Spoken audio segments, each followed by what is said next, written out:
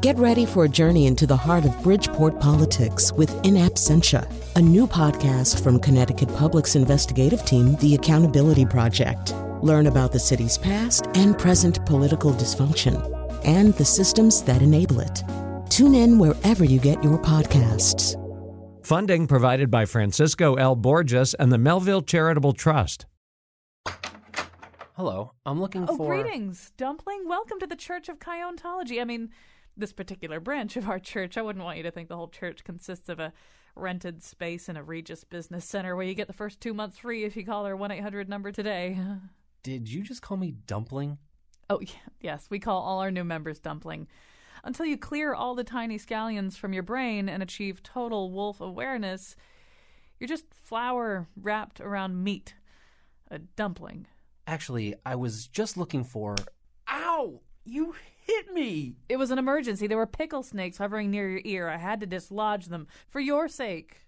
Pickle snakes? They're these tiny invisible reptiles made of antimatter.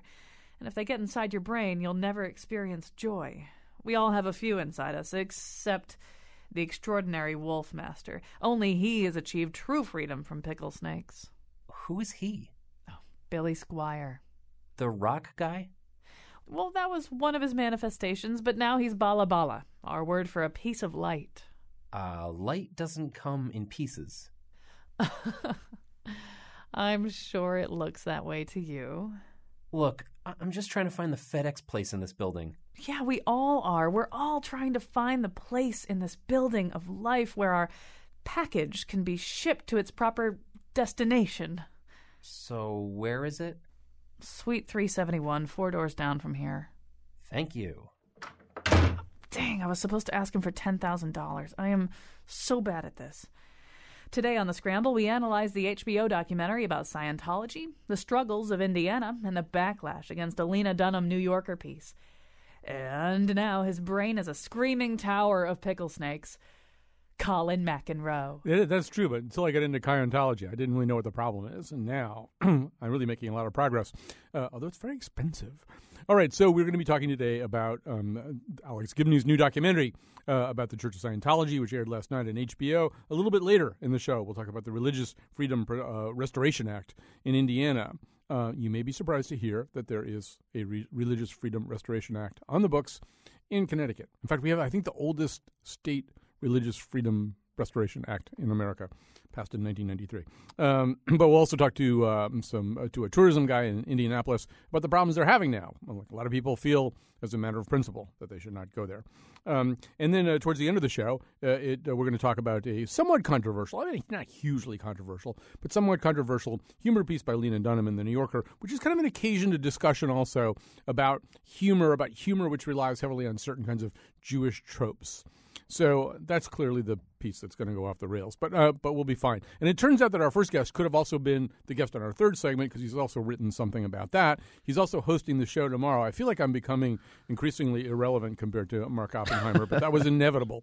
Mark Oppenheimer writes the biweekly Beliefs column for the New York Times. He has the best managed career in journalism. I've said that many times, and he will be tomorrow on as a guest host for a show about morning zoo radio.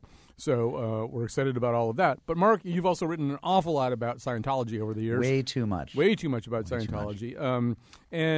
So it's amazing that you haven't been put in the hole, which we learned about last night. How do you know I'm not in it right That's now? Right. You could be in the hole.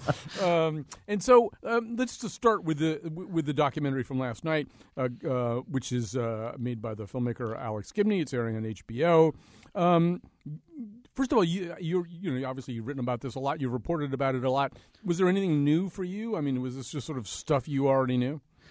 There were new anecdotes. There was new footage. I hadn't seen that much David Miscavige before. I'd seen obviously the Tom Cruise, clips from Tom Cruise that had been leaked of him talking in an internal promotional video that they had done, but I had never seen. I'd always read about David Miscavige as a shorter version of Tom Cruise, who's already pretty short, and I say that as someone who's short. So these are my people, and I'm we'll jump ahead to the Lena Dunham piece. Right, exactly. The Jews can make these Jewish jokes. Lena Dunham being a Jew and short. I am short, and Tom Cruise apparently is a little shorter than me, and David Miscavige looks a good bit shorter than Tom Cruise, but they have the same megawatt smile and the same newscaster anchorman hair, and I had never seen so much David Miscavige, and he is the shadowy mastermind who really had prosecuted a coup to come out as head of the Church of Scientology after L. Ron Hubbard left his earthly body. So that was new for me. That was actually a big. It was like seeing the Pope talk at length for the first time. Right. So I love the notion of you and Tom Cruise and David Miscavige as kind of Russian nesting dolls. Yeah. Let's for people who want to. So David Miscavige is the guy who basically took over the church when L. Ron Hubbard died, maybe even a little bit before L. Ron Hubbard died. Let's hear just a little clip from last night's documentary. We're out to make every life extraordinary. And if by chance it ever seems laborious or a sacrifice, then you are looking at the off-ramps instead of the highway. You are missing the signpost up ahead, the one that reads, next stop, infinity. Many of these. Whoa. Yeah.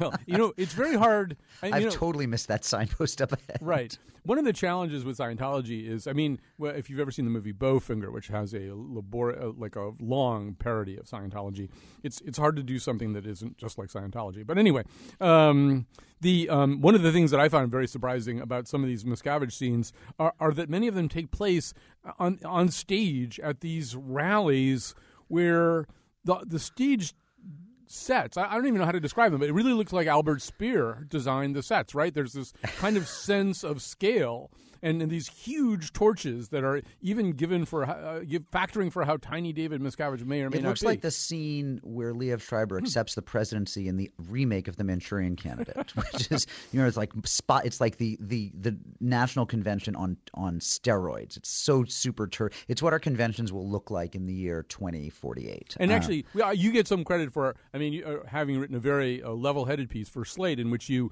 talked about how there are these certain criticisms of Scientology, many of which were re-aired last night on HBO.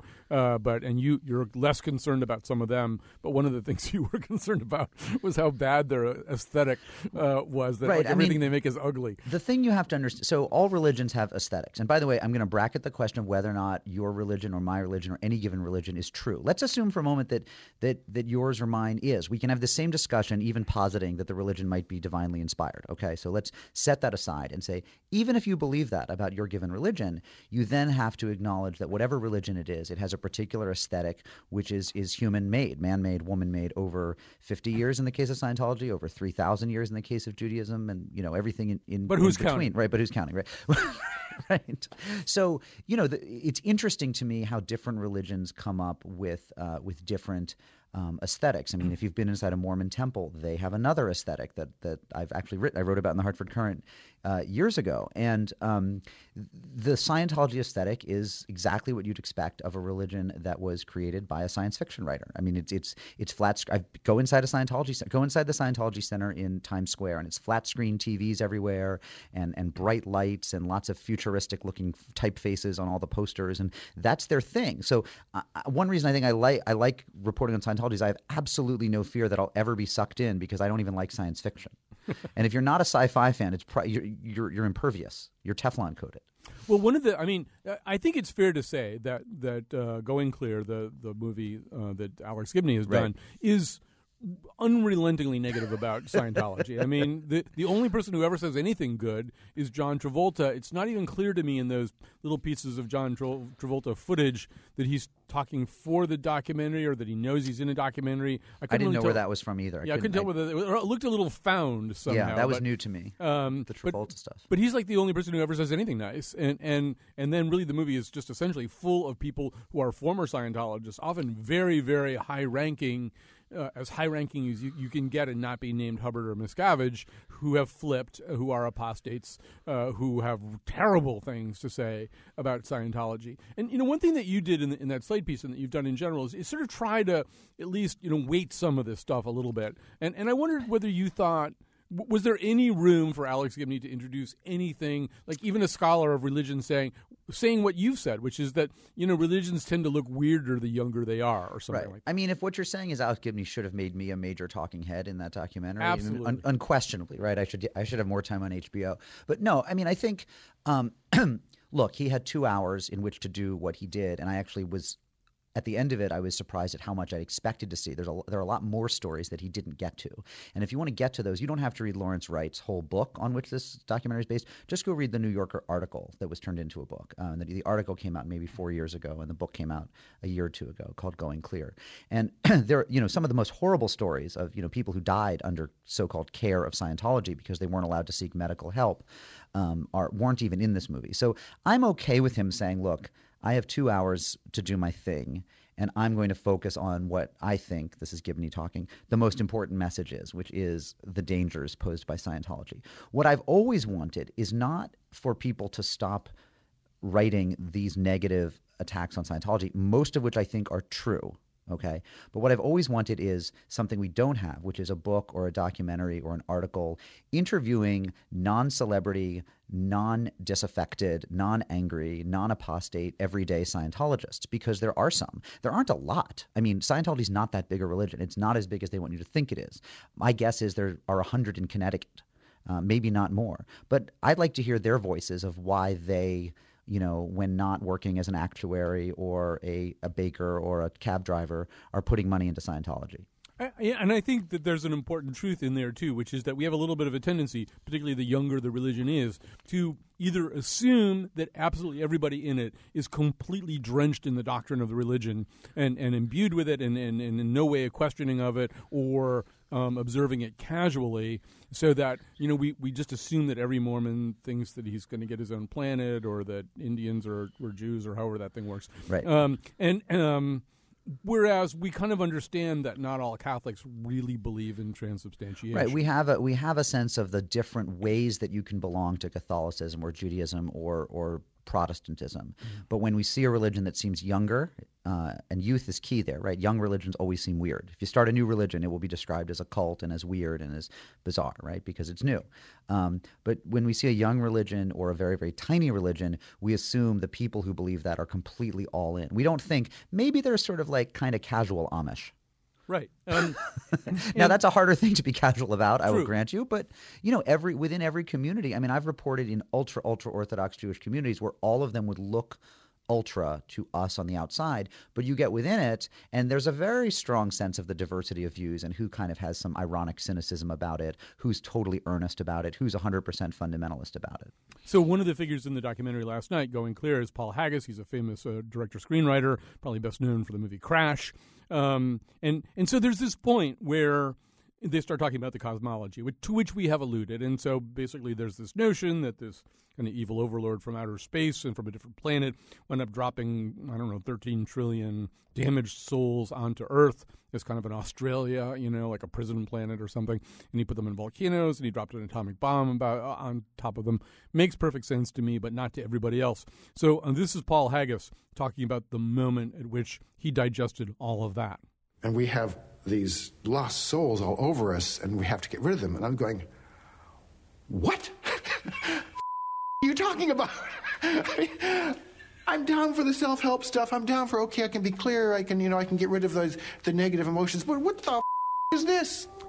And so he's talking about the notion that these souls that were dropped into the volcano now are kind of all over the place, and they're getting on us and in us, and that causes all of our problems. Although, Mark, I would note that he does not leave the Church of Scientology at this point.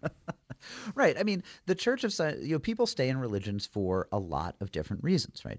There are people, I think it's a minority, but there are people who stay in a given religion because they simply believe that all the points or most of the points of its theology are just literally true.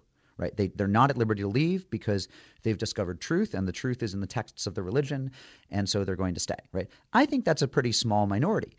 most people stay for a mix of some sense that the religion holds some truths, which may be kind of metaphorical rather than literal. The social aspect, which is that these become their friends, and it becomes what they do with their time, right? It's whom they hang out with, and then a sense for a lot of people that their lives are simply better when they have this ritual or this routine. You know, you hear people say, "Look, I don't know if the Mass is actually, you know, the body and blood of Christ.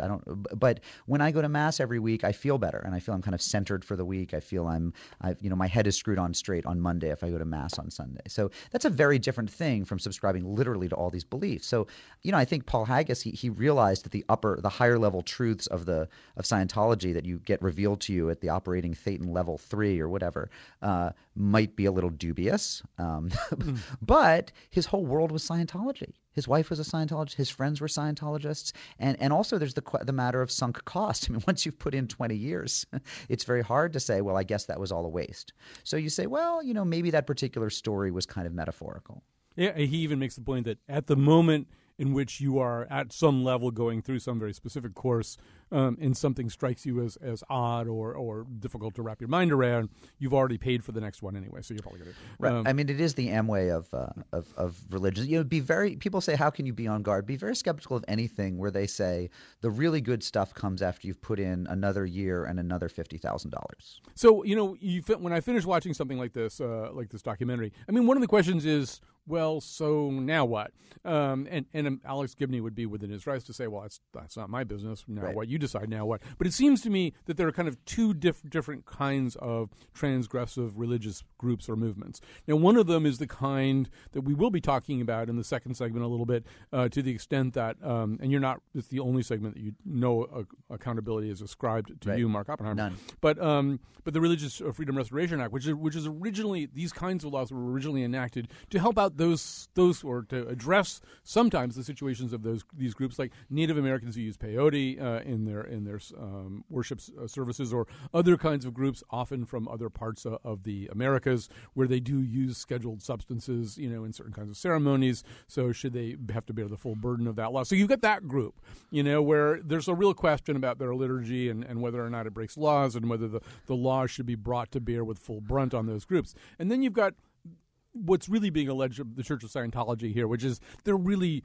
at minimum, not good citizens, and at maximum, they're really hurting people in ways that are just illegal, that no amount of squeezing of the First Amendment is going to produce the lemon juice it takes, you know, to get them off the hook. And so, I mean, Gibney seems to be erring on that side, right? That these people, when you look at the stuff they do, what seems to be kind of forced incarcerations of people who subsequently deny that they're being... Well, and the separation of people from their families is a big thing. You know, when we talk about... So religion scholars don't like the word cult because it's just kind of it's a slur that doesn't tell you very much. Okay, and far better to describe what we mean when we say that something's when we're about to reach for that word. It's much better to just reach for some stories and some facts and talk about what we would mean by that word. And I think often when people use that word, one of the most important things they're talking about is separating people from their families, is isolating them. And this is where I've come down in different places on Scientology. I'm actually getting more and more skeptical as I get older. And I used to defend. I don't think I defend it now quite as much as I did in that Slate piece 5 or 6 years ago. But one of the important points to make is that unlike, you know, Jim Jones and the People's Temple or some other or Heaven's Gate, right, or some other very famous cults where those people were off the grid, they had cut off contact with their family members, they lived within a total universe of the religion, right? There are Scientologists who are still friends with non-Scientologists. I mean, I've had a friend who was a Scientologist. He has since left, by the way. But there are Scientologists who like party with other people and are totally in touch with their family members and their friends and whatnot. So it's a little bit, you know, the question of like how evil is it? To me, I think what's making me more and more critical of Scientology, the more I hear and the more I learn, is how ruthless they become when you do cross them. And so if you stay at a very low level, if you're Johnny Scientologist from Durham, Connecticut, I don't know why I picked Durham, but let's say from Durham, and rife with Scientologists. Rife with Scientologists, right? And you know, you audit some classes, and you take some classes, you do some auditing, these other Scientology things, you pay $1,000 a year, whatever. there may never be any problem with your participation. I mean, it may just be a kind of nice little add-on to your life, and there may never be any cost. It seems to be, though, that when people get very, very involved, the demands on them are greater, and the consequences that the church imposes if they ever separate from the church get greater and greater. And you don't want a religion where if you get really committed, that's when they become horrible to you. So I think they're bad news. I certainly I've written a little bit about them and known people like the people that you're describing who are sort of a little bit more casual, Scientologists. I guess one of the things that I would bring up, though, because this is the kind of thing that you look at too, is you could also make the argument that the younger that the religion is, and therefore the more imperiled it feels, the more likely they are to have a pretty strong backlash against apostates, against departers, right? That's they probably see this as self-preservation. That for 50 years we've been the underdog. We've been treated the way the Mormons were treated for the first exactly. 50 years. Yeah. So look, all religions go through this process if they stick around. And I actually don't think you'll hear much about Scientology 50 years from now. I think it'll be like Christian Science, which is a big landlord. They own a lot of property, but it's hard to find a Christian Scientist. And I think Scientology will have the property, but very, very few people. But that said, as religions go through this process. When they're young, they make these claims that no one's ever heard before, so they seem totally bizarre. The people who join them seem like cultists. They're extremely defensive. They expel heretics. They guard their borders tightly. And then after a number of years, let's call it 100 or 150, but sometimes it's much more geological time, then they get big enough and confident enough that they begin to allow diversity within their own ranks. So Mormonism, I say, has crossed that boundary really just in the last 10 or 15 years, right? Where you now have kind of cultural Mormons. You have what I'd call reform Mormons. Now, the top brass in Utah doesn't like that, but there are actually lots of Mormons beginning to identify as internal critics or people who don't take every word as gospel. Well, Scientology is just not there yet, and they might not be during our lifetimes. I thought one of the things that was striking to me was that, okay, so last night we met a bunch of these apostates, and they, many of them were people who'd been very high-ranking officials of the church, and the people who, for whatever reason, had perpetrated many of the offenses that the movie was now deploring, right? These are some of the people who really were the hammers of the church, who went after other people, and so they did something wrong, they got kicked out of the church, or they got squeezed out of the church, or they couldn't take it anymore, or they got tired of telling the kinds of lies that they're now deploring in the documentary. And looking at all of them, I sort of thought, well, if I were the publicist for Scientology, I'd be saying, well, of course they're saying all this bad stuff. They got kicked out, or they just of course they're saying. To me, the most damning testimony came from this rather lovely, ethereal-looking woman who was not an official of the church at all, but she had attained the highest setting you can get to, whatever that is. Right. She'd risen through the ranks. She was OT8? Yeah, OT8. So she's gotten as clear as you're ever going to get and all that kind of stuff. And then she just sort of didn't like the way the church was treating her son and this whole series of orders that come out from the church where family members have to disconnect from one another. They literally use that word. And she just couldn't take it anymore. And really just having climbed to the top of Everest, she jumped off. Right. And I thought that was... her daughter cut off all contact with her forever. Yeah, it was the saddest thing. And one of the apostates makes an interesting point, and this is in Lawrence Wright's old article back in the New Yorker from a few years ago, where he says, as soon as we leave, they attack us. They put up websites saying, we were always corrupt, we were always immoral, we weren't to be trusted, we were liars and thieves and adulterers, and that's why ultimately they kicked us out, right? Mm-hmm. And this guy, I forget if it was Marty Rathbun or one of the other apostates, said, but he said, but we were like OT7s. We were the people who were supposed to be like, whom Scientology had turned into super people. So what does it say about their religion that there are people who are that far up the bridge in Scientology speak, who are supposed to be morally pure and able to use their thoughts to affect the world and to be essentially be superhumans, and then all of a sudden the church says, whoops, I guess they were low down, adulterating, lying, drug addicted scoundrels. I mean, it undermines the internal logic of their religion, which is that the people who work their way up the bridge are superheroes.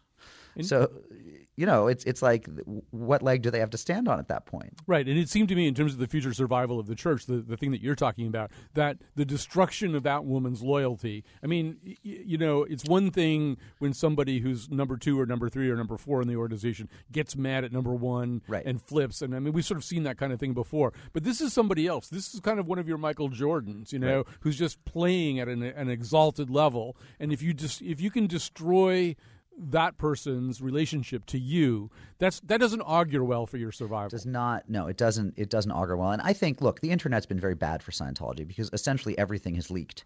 And so if you don't see it on South Park or on HBO, you can just see it by Googling. And and I'll tell you something, as a journalist, the place where my tenuous sort of gossamer thread of faith that maybe they should deserve the benefit of the doubt gets severed is that they won't grant you interviews. Mm-hmm. I mean, archbishops will talk to the press.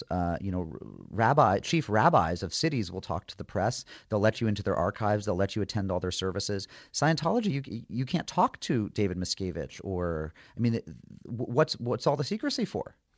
We're going to have to end it there, but Mark Oppenheimer, people who are just getting warmed up to Mark Oppenheimer, there's great news. Tomorrow. He'll be guest hosting the show tomorrow with, Gary Craig and all kinds of Morning Zoo people, right? No, Gary said no. Oh, Gary said no. But other Morning Zoo, we're going to talk about the Morning Zoo. David Miscavige will be on tomorrow as part of the Morning Zoo. He would be a great straight man on like a Morning Zoo type show. He'd like make little funny sound effects and stuff. It's always good to have a second act planned. So, David, if you're listening, think that over. All right. Thanks. We'll be back with Mark tomorrow. We'll be back with the Religious Freedom Restoration Act after this. In the middle of the night. Personality tests, e-meters narking on, Times Square recruitment from dusk to dawn. All this from the guy who wrote Battlefield Earth. Salvation for a fee, let's see what your soul's worth. There's a party at the church in science. All right. Some of the other news from the weekend. It didn't start on the weekend, but it obviously the signing of the law in Indiana, the Religious Freedom Restoration Act, has caused all kinds of hue and cry. A little bit later in this segment, you'll hear from an Indiana tourism official about the dismay with which they have regarded this law, being aware of the fact that it's sacrificing not only a very lucrative lesbian, gay, bisexual, transgender tourism segment, but a lot of other people who simply sympathize with those groups as well, that a lot of people don't want to travel there or aren't going to travel there. But we wanted to, first of all, talk a little bit about the law itself. And it turned out that the more that we read about it, the more I realized anyway, I didn't really understand it. I didn't understand its background at all. And I certainly didn't understand that Connecticut has a very similar law on the books, maybe the oldest such state law in the country. So to help us out with that, we've got Marcy Hamilton. She is the Paul R. Verculey Chair in Public Law at Yeshiva University. She runs a website called rfraperils.com, in which she looks at all of these state laws and the federal law which gave birth to them. And she's going to help us understand a little bit more about them now. First of all, welcome to the show. Thanks for having me. So let's just do a little quick history here. The way I understand it, this all does kind of begin with a federal law, and that's from 1993. Do I have that right? That's right. That was the first Religious Freedom Restoration Act, and it was started at the federal level.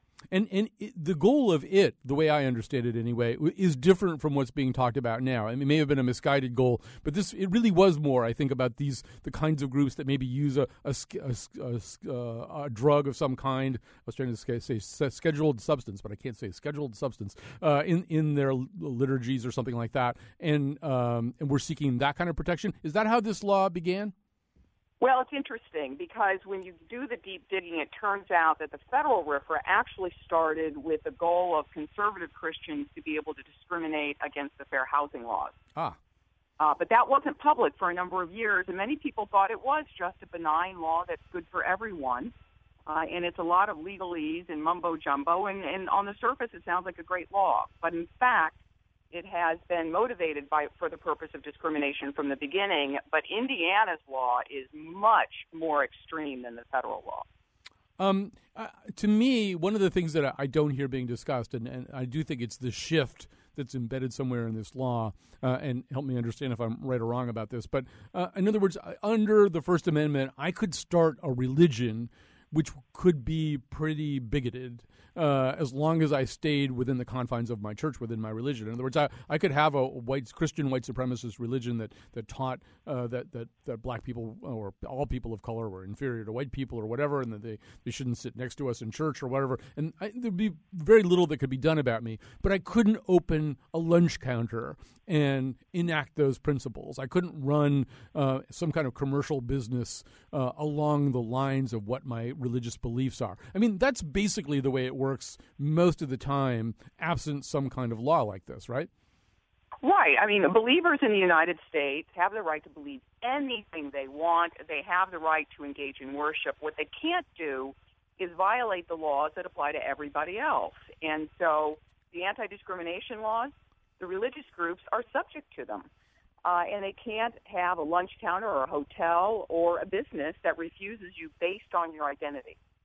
And so when they say, well, yes, I'm running a hotel, but I'm part of this group, I'm part of this movement, and we really think that there's something wrong with handicapped people, and that's the mark of the beast if they have physical disabilities, and so I really can't have them in my hotel. It's my religion. What's the answer? Well, the answer under the First Amendment is you don't have a right to trump that law just because of your beliefs. Under the RFRA in Connecticut, it's very likely that the believer loses.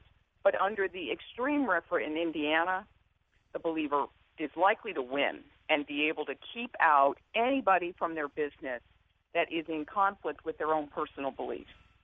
Now, part of the difference between Indiana and Connecticut would be the way the law is written, but another part is that we have anti-discrimination laws in Connecticut that are also different. In other words, that might trump RFRA in Connecticut. I mean, if you can't discriminate against people based on their sexual orientation, then the existence of RFRA doesn't help you very much anyway. Right. Connecticut already has a stronger framework for protecting sexual orientation. Of course, Indiana does not. And so it really does open the door for a return of the Jim Crow laws right from the Deep South. So, we've all now been treated to the site of Governor Pence from Indiana saying, well, no, it really is about making tolerance a two-way street. I think that's the phrase that he's using. Okay, so we want to extend tolerance and protection to all kinds of minorities, including people with strong religious beliefs and practices. So what's your counter to that? I mean, if he says that, if he says, look, I'm concerned about discrimination against LGBT people, but I'm also concerned against forcing a florist to do something that's religiously repellent to him. Well, the United States has already crossed that bridge. We had religiously motivated racial discrimination in the South for a very, very long time, and we determined that you can't keep people out of public spaces like hotels, restaurants, and shops just because of their identity. That argument goes nowhere. Basically what they're arguing, if you look carefully at what they're saying on their website, they're really arguing that they should have a right to discriminate in their sphere. And essentially they want a universe where each of us would be our own specific, isolated universe where the only people we would deal with would agree with us. And that is just, in my view, un-American. Are there some other interesting touch points here where this gets kind of interesting? I mean, in Connecticut, for example, a few years ago, we did have a debate about a law that mandated Plan B contraception for rape victims, that all hospitals had to make it available to rape victims coming in. Catholic hospitals pushed back against that and said, we consider Plan B to be an abortifacient. You're making us do something that's counter to our religion. I assume this is another battleground where this type of debate, whether there's a RFRA, whether there's this kind of law or not, this type of debate plays out. Well, that's right. We have thousands across the United States of these kinds of specific exemptions for specific practices. And in fact, the Native American group that lost in the decision that spurred RFRA ended up getting exemptions for the use of peyote across the country. So those kinds of exemptions are very common. But what's okay about those, in my view, and under the First Amendment, is that you know what you're giving to the believer. You know that now they're going to have the right to use peyote. You know they're not going to treat a rape victim with a certain drug.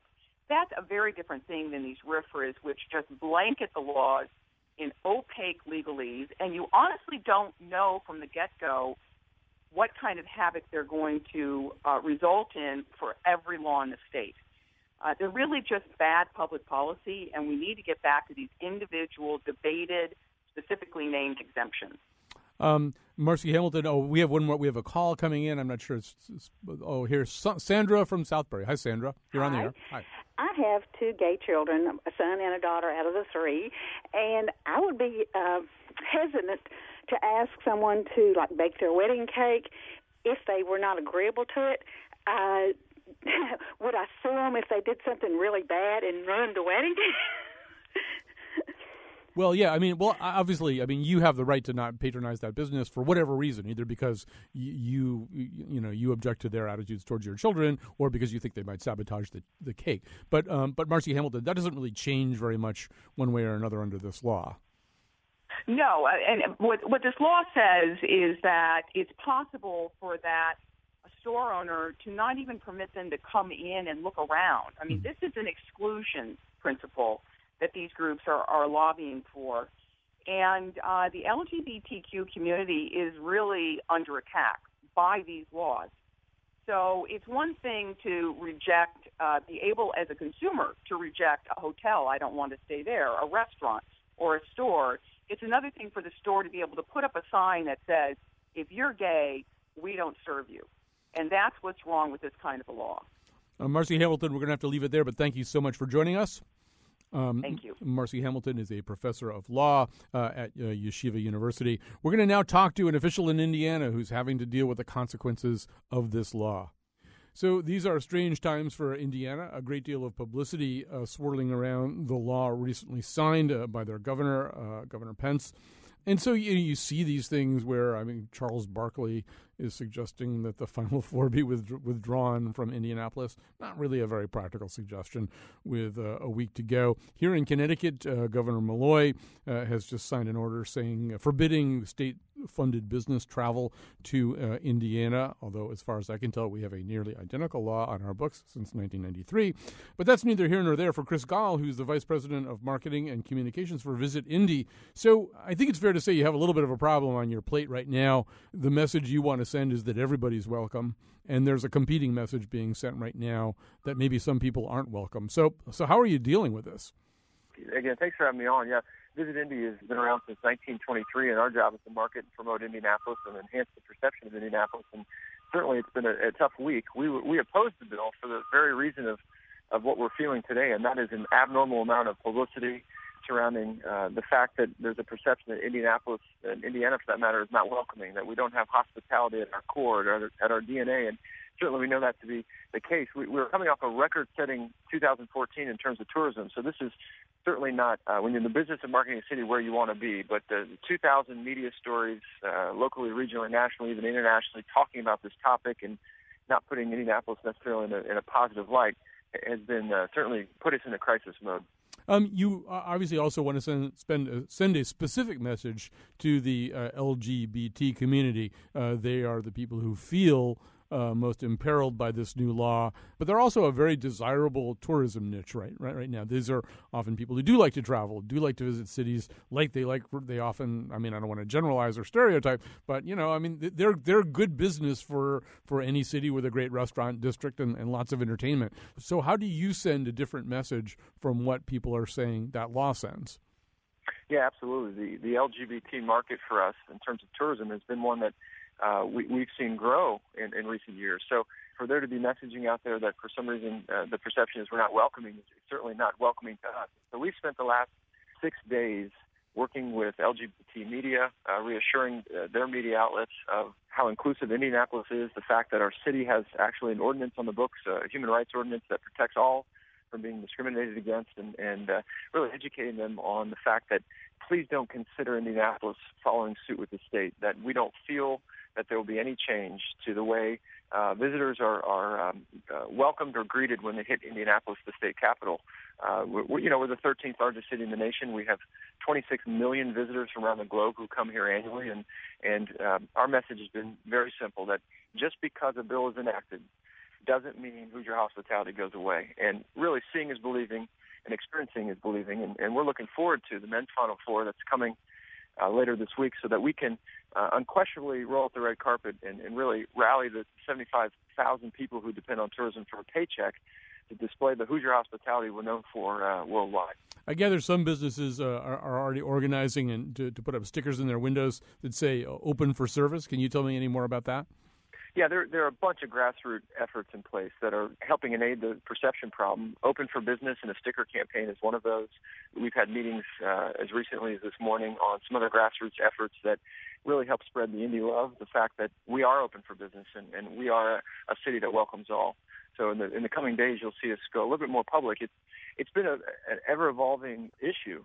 Thursday into Friday, the weekend, we really were anxious to monitor where and how Indianapolis is being mentioned and what light.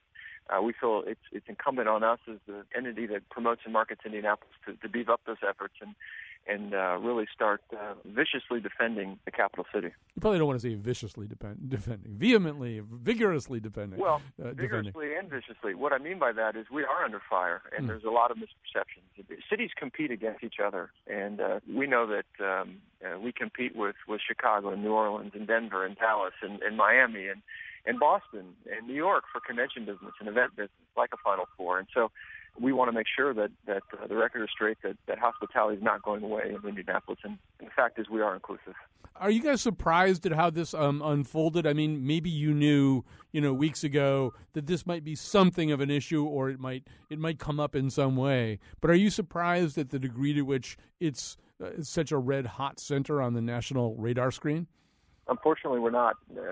As a non-political organization who's been around since 1923, it's very rare we put our hat in the ring and to oppose something like this. But unfortunately, this does not come as a surprise. We were anticipating this type of backlash, this feeling and misperception that we're not a welcoming city. And so we were bracing for this. Now, candidly, at this level, no, not necessarily.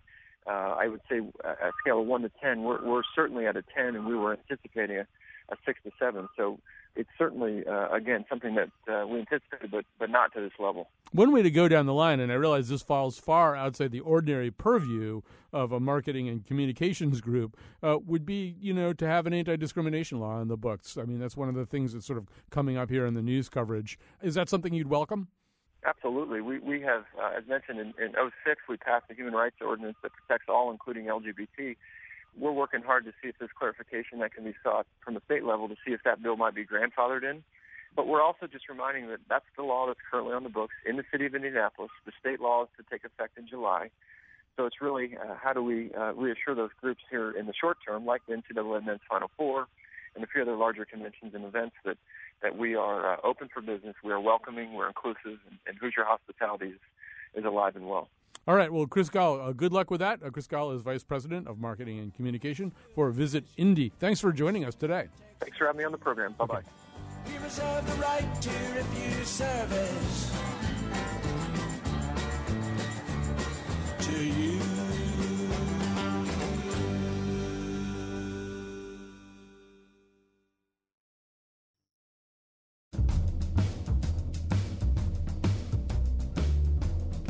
Okay, so in a few days, the city of Indianapolis is going to fill up with large, sweaty men in tank tops and shorts, embracing each other and dancing for joy, and businesses are worried about having to sell them cakes and flowers.